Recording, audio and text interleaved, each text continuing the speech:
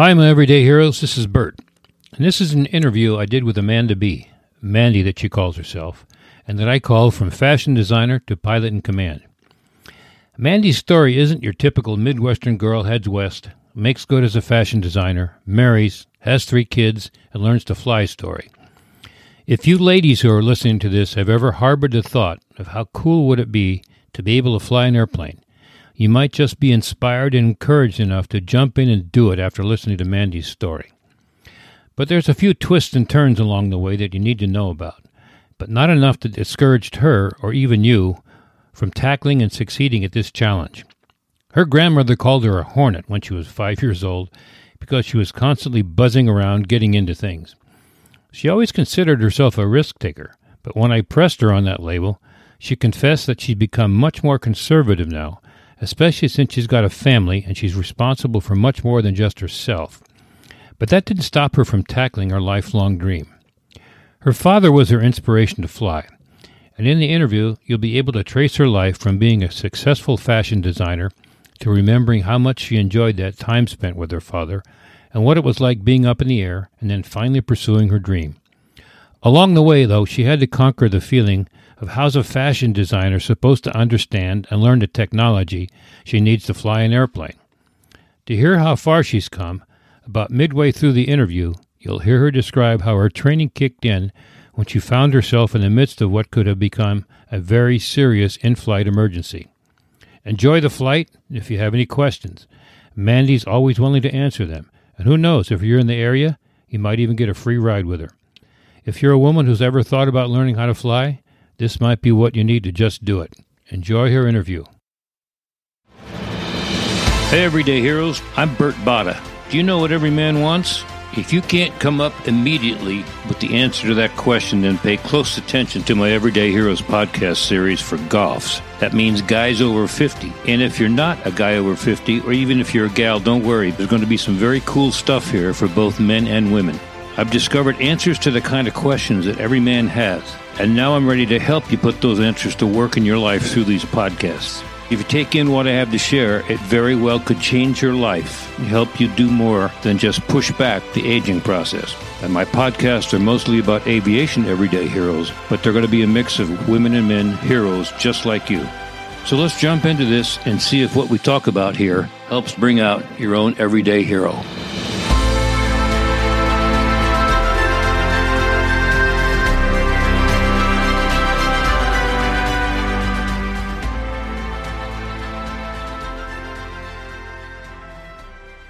So my name's Mandy Boyd, and I grew up in Bettendorf, Iowa, in the Midwest. I have an older sister, Jessie, and mom and dad, and had a good, fun, loving life there. You know, hardworking. You saw people running their own businesses and pursuing, just small town kind of stuff. But also, I've always been a risk taker and kind of a daredevil, and I like adventure, so I was always off doing different dangerous things as a kid, my mom would say. Since I was 5 years old, I knew I wanted to be a fashion designer, so that was just my dream to pursue that, and that's kind of where my career led me, going to Iowa State. Crazy enough, Iowa State's actually ranked 5th in the nation for fashion design, so I did that. I went and lived in London as well and studied abroad there, and then came out west to California. In my childhood, my father was my inspiration. So he was the one who had the desire to learn to fly. I'm not sure where his passion came from. None of his family that I know of flew. Back then they had in-person ground school. And I used to remember him saying how hard that was. And he would go to a classroom and he would learn. Dad and I flew around a lot together. We went to Wisconsin. We went to St. Louis, back and forth to Iowa State. He even took me. And I always liked being in the plane. I was never scared. I thought it was fun. I thought it was quick. You could get to a lot of neat places. You could see beautiful days up north in Michigan. And so I always liked the plane. I never thought as a young person that was something young people do, is go get their pilot's license. Obviously now I'm learning the rules and regulations and know that is feasible. Had I maybe known that early on or been pushed in that direction, maybe I would have started even sooner. But then, you kind of think you're busy in life. You're busy with college. You're busy when you're 20s. You're busy having a family. And so those routes took me down my paths. And it wasn't until I had my third child and then was able to ask my husband, like, hey, I want to fly. Like, when now I have time to kind of pursue this, and you do need time. It does take a while and it takes a lot of studying. So I was out here in California, had a friend who was pursuing his license. He had done a lot of research on different planes, what was safe, what he would do with his family, where to fly out of. And so I followed a little bit along his path, but it wasn't quite a right fit for me. And, finding a good CFI is super important. My very first one out here was not a good fit for me. A couple different reasons. I just felt that he always made me feel really dumb. He always made me feel like, you don't remember this? Why aren't you doing that? And I thought, oh my gosh, I have 2 hours of flying.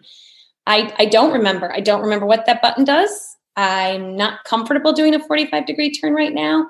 So I felt, I don't know also if it was because I was a woman, if he taught a lot of men and he kind of want to show his, arrogance and his platinum level. That's well-concealed insecurity, as we all know. Right. So I tried and I wanted it to work. I liked the plane. I liked the location. My friend referred him, but it wasn't a good fit for me. And I knew it. And my friend really worked well with him, but I knew for me, I didn't want to do that long-term. So it's hard, again, kind of thinking, okay, now to start where? How do you seek that out? Now I'm kind of wanting to learn more about the Cirrus. I like the idea of a parachute with my family. If I was the only one seeking aviation and I have 3 little kids, that felt like a good security option. Let me ask you a question about the instructor. At some point, did you have doubt about your own ability because of his arrogance, if you will? Yeah. Okay. Yeah. So, and then you had to get past that. You had to get past that feeling of insecurity or I'm not good enough or whatever. So that's really cool. You got past that because a lot of people would quit at that point. Yeah. And I knew it was going to be a challenge for me. Like I said, my career is in fashion design, so it doesn't really line up with some of these other careers of an engineer or a mechanic, or even maybe somebody is like a surgeon or something, that kind of the studying or the correlation of things can kind of translate maybe into an engine and learning about airplanes and stuff. So I already felt that I have a lot to work towards. But I was still determined to do it. So I found Scanlon Aviations in Novato. They were a flight school that had Cirrus instructors. At the time, Pat was hiring Robert, my instructor. So he said, I'm bringing Robert on. You're welcome to work with him like within this next month or so. So that was a great fit. I mean, Robert had just started back on with him. I think they had a pass together as a CFI for Scanlon. And I enjoyed Pat. I enjoyed the school. I thought that it was, such a fun, unique, warm spot. They were very patient and encouraging and supportive. And, you can make mistakes, you can have bad days, that they're still going to work with you on and teach you and kind of take you under their wing with that. So I've flown with them now for over 2 years. I love that comment you made about when you were practicing landings, the third one, you bounced and then went and did a go around, and how Pat handled that. That was beautiful. Yes, I was so embarrassed. And I knew everybody on the ground was out there knowing I was doing my first solo and standing there from the mechanics to the fuel truck guy to everybody. And I think in my head, because I only, you have to do 3. And I thought, well, the third one, I'm done. I'm done. So I paid so much attention to the first 2. And by the third one, I was just done. And you can't ever be done when you're flying. So it did 1 bounce and another bounce. And I knew just do the go around. And Pat was very complimentary and said, you were trained well. That's what you do. If you bounce, don't be ever afraid to go around if it's not the landing you like. And here I'm thinking, oh my gosh, she's going to yell at me. It's this beautiful plane. Yeah. Let me ask you a question. The SR-20 series is a complex airplane. And I see it as a complex airplane. It's not like a Cessna 150 like, people used to learn to fly in. Was that something you had to get past starting out in an airplane like that, especially with the avionics, a little bit more sophisticated than, say, maybe even a 172? No, because I didn't know any different. Okay. That's a good answer. I didn't start. I mean, I knew my dad's plane a little bit, but I was, like I said, 16. So I don't have total knowledge of all the gauges and what I was missing. No, I do know we got the Perspective Plus is on our plane now, and we just received those planes back in June. We got What is that? Would you explain to us what the Perspective Plus is? So the Perspective Plus is a Garmin G1000 system that's in our Cirrus SR20. It's just even more advanced avionics. It has a leveling button. It has higher features with the autopilot in terms of VNAV options and where your everything, even in your MFD, a bunch of different pages and just different buttons to get used to. It's not like it was hugely different from, I was already in an older 20, but we didn't have the Perspective Plus model. Gotcha. So I did have to do a couple hours with Robert on just, you get a little used to where you push. It has this flight management system button in the homepage, and, where do you get to these different chapters and pages? I love the fashion designer part of you bandying these aviation terms around so easily. I love the juxtaposition. So in my head, I usually always design things out, and Robert would even say, then draw it out for me if you can explain it. And so I normally would do a little sketch, and whether it was the engine or the airplane or the wind or whatever, I'm a more visual person. So that was a change up for me. That was the change up between the two, but I never went from a Cessna to a Cirrus. Mm-hmm. So you didn't know the difference, like you said. I don't know the difference. I was trained on the Cirrus, so I got used to it.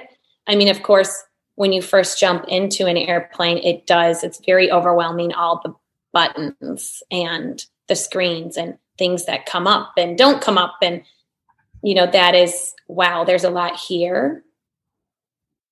Over time, I think, you get used to it and you study it and you're in it a lot. I would even take pictures, on my cell phone. I would take a picture and go home and kind of look at those buttons again and remember, what he told me to do. And that was helpful because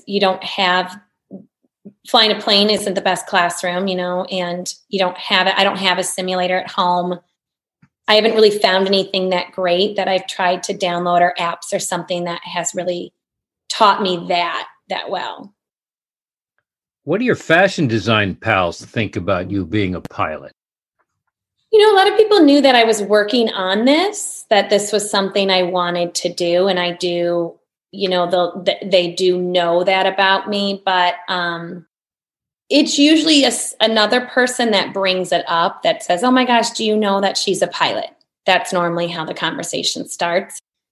I think they're intrigued and just say, wow, how are you scared? How do you do it? I would never do that.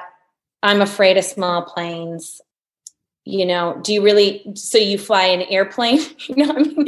They're very, I don't think it crosses most people's mind, and that's something I even said it in my bio that I like to do challenging things that not a lot of people do. So I like to kind of challenge myself, be different, have, a passion towards something. So they don't really, I don't think it ever would cross their mind that that's something they want to do, Is it kind of like a nice conversation piece to talk about, or Yeah. Usually, maybe they would have had an uncle or known somebody in the aviation world that, I had an uncle that flew for United, or I had a boyfriend one time that took me up in college, or, it does bring up some other stuff. There's been many people, more so men. I actually really only know one other woman that has her license of my peers or age, I guess, around here. And there's most of the guys, a lot of them will say, oh, I started that. Oh yeah, I was starting my pilot's license too. Yeah. I tried a couple classes and I got really far, but I never got finished.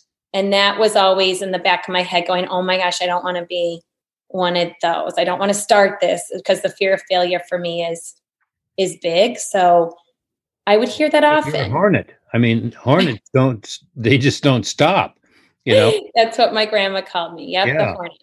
And then what about this, when you mentioned in your bio that you were a risk taker, how do you balance the risk taker in you with the pilot who has to be cautious and concerned and also, pay attention to rules and regulations? Is that you find that risk taker popping up every once in a while and you have to kind of quell it? No, because I have 3 kids.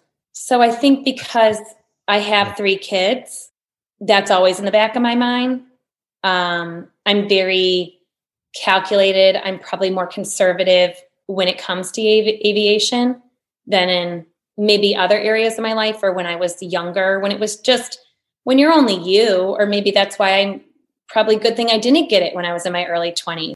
It would have just been, well, it's just me. I mean, now it isn't just me. It's my husband. It's my family. It's, our livelihoods. So I'm pretty conservative, I would say, in the airplane. The first time I took my husband up with my license, we had a day plan to Monterey. And I booked the plane and we were flying almost over the Golden Gate Bridge, got cleared through the Class Bravo, on with NorCal approach. And all of a sudden we were in cruise flight, powered back to 75% power. And my power went to 0. I mean, there was nothing. It just went, the gauge went to 0. And my manifold pressure just started like waving back and forth. But the engine was still putting out power? The engine was fine. I heard it. It was not an actual, like I, paused and I listened and I switched my tanks and I turned my boost on and I watched things. It wasn't like a full engine failure. I was waiting for that. If that was to happen, I told NorCal that I would be turning around and that I was going back to NOS and I'm going to keep my altitude high. I told my husband, please, film these gauges. So he had no idea what we were doing. And he was just like, oh my gosh, you remained so calm. He didn't ask me a lot of questions, which was good. I turned around, I kept us high up until we were over land. And then I said, I'm going to do emergency descent. And so I'm going to, side slip this plane down pretty fast. And just so he knew why we were coming down so quick. And then I landed back at NOS and again, was still a little high, but knew I needed, like, in case this engine did quit, I'd only have one shot at this landing. I might not have time to do a go around. So I side slipped it down into NOS and I had a great landing and I pulled up the taxiway and was like, and he's like, so I guess we're not going. Nope, we're not going. So I had zero power and it's the manifold pressure gauge was just bopping all over. And it was a sensor issue. They took it in. Pat said, I did a good job. That's a sign of a good pilot, that you didn't continue on. I mean, maybe I could have, and I still heard the engine and we could have gone down the coast, but then what? Then we're over cliffs, we're over water. I have to get this plane back at some point. So maybe it won't restart. Maybe we'll have an issue on our return. So I just felt like it was safer. The one thing I think I would have done, or I question, is I never talked to NorCal about an emergency. I felt like I was on top of it and ready to do the needed next steps. I still waver in my head, was like, should I for that? I felt like it was a sensor issue. It wasn't truly an engine failure, but maybe do you wait to the point it is an engine failure and then you communicate that? But I didn't, as a new pilot, think, oh, I don't think I need like emergency help on the ground. I played through in my head, I'll keep this altitude. If the worst case scenario is I'll pull the parachute and we'll be going towards land. Did you think during that time, did you have flashbacks to how you were trained and what you were trained to do? Yeah. the most dealing with the emergency checklist in the plane. Second, deal with your altitude and your airspeed. And, like I said, last case, watch the winds. If you're over water, do you want to be over land? And then, we have the CAPS parachute. But yeah, for sure. I mean, you go over all those things that Robert taught me that I go through in my POH and memorize, and knowing your glide ratio, your airspeed, all that. Yeah. Just it kind of all just is there. It's all there somewhere. It comes up. Thinking about, was there a point in that semi-emergency when you thought about the parachute? Yeah. If the engine quit and I could not get it restarted and we were still over San Pablo Bay, I would have, hoped to kind of position it the best to the wind so that we would hopefully drift over land and land. But yeah, I would have done the parachute if necessary. Kind of going back a little bit, was that a factor in picking the Cirrus? Yeah. Having a parachute? Yeah, for sure. Mm-hmm. Yeah, because if I plan to fly the 5 of us around, I'm as trained and well capable as I can be, but there's some other variables that can happen out there. I wanted to have that as a backup. Mm-hmm. Even my husband, he would like to get a couple hours in the plane, but he's going to be mainly the one sitting in the right seat, and he doesn't know how to fly. So if anything happens to me, he can level the wings and pull it.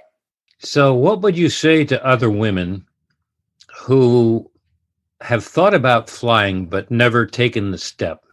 I would say do it. What would they get out of it they're not getting out of doing whatever they're doing now? Well, I would say you get to be up in the air and you get to see beautiful, wonderful things. You get to learn a new challenge in life. It's something different and challenging and fun. You get to be able to get from point A to B. It's just, you only live once. So sometimes you think, oh my gosh, it's going to take so long or cost so much. But 1 or 2 years is not that much out of a whole life to have this cool feature for like the rest of your life, to build on, to experience, to take other people into this world of flying around and, seeing what's above. It's kind of like going, if you ever wanted to get a graduate's degree or a scuba diving license or something out there that you just haven't pushed yourself to do. You do have to just dive in and start. Mm-hmm. Any ending comments you'd like to leave us with? I'm thrilled that I was able to get my license. I think that was a big accomplishment, sticking to it and just having maybe finding a mentor or finding somebody to speak to about it, a CFI or something, and kind of start that path is where, it can really lead off to. Just, read the magazines, get involved with some of the local podcasts, get involved with, anything around airplanes it could trigger that and start the wheels going. Or if there's people too at local airports, they might be happy to take you up. They might be happy to give you a flight and just try it out. I have a couple friends around here that's, I say, do you want to come with me today in the plane? That would be so fun. I want to see it, kind of just trying to grow that too. I'm happy to, bring people along and show them what it's like up there. Have a wonderful flight on Thursday. I'm jealous. I know. I'm excited. So there you have it, my everyday heroes. Now that Mandy's off into the mild blue yonder, if your interview triggered something in you that's been laying around dormant for way too long, and you'd like more information on where and how to start your flight training, contact me at botajet@gmail.com. That's BOTA jet@gmail.com, or go to my website at www.bertbotta.com. That's BERTBOTTA.com, and leave me a message. And if you like this podcast as much as I do creating them, then please subscribe where you can find the whole series of Everyday Heroes podcasts at buzzsprout.com/955717, or go to your favorite podcast channel. We're also now on Pandora under Everyday Heroes. Now go make it a great day and do what I do. See Everyday Heroes everywhere you go.